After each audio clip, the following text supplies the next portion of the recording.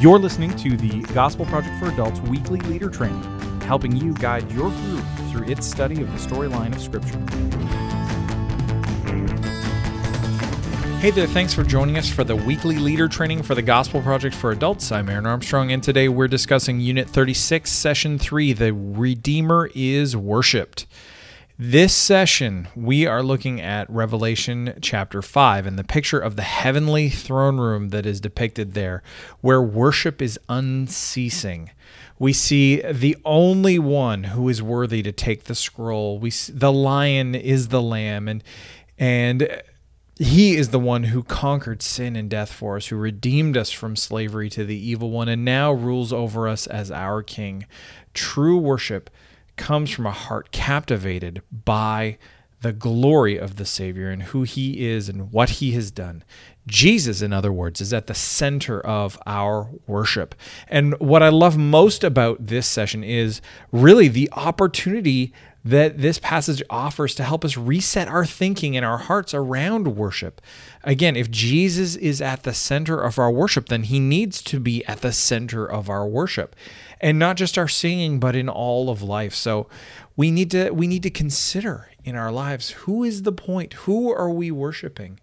And remembering that it ought to be Jesus, the one who conquered sin and death. Jesus, the one who redeemed us. Jesus, the one who rules and reigns as King of the universe and of God's people.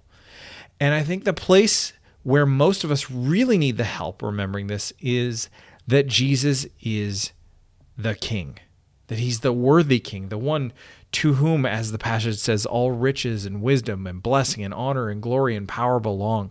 So as you consider how to have your discussion this week and where to spend the limited time that you have together, really focus on point 3 in your leader guide and in your daily discipleship guides, which details this reality that Jesus is worthy of all of these things because of who he is. God the Son, the second person of the Trinity, who was there in the beginning and was the one through whom and for whom all things were made. And with that, discuss with your group how that changes practically how you worship Jesus. Yes, think about how it changes your songs, for sure. How the songs you sing do matter. The content of the words you sing matters. But how else? And we have a discussion question on that on page 145 of your leader guide.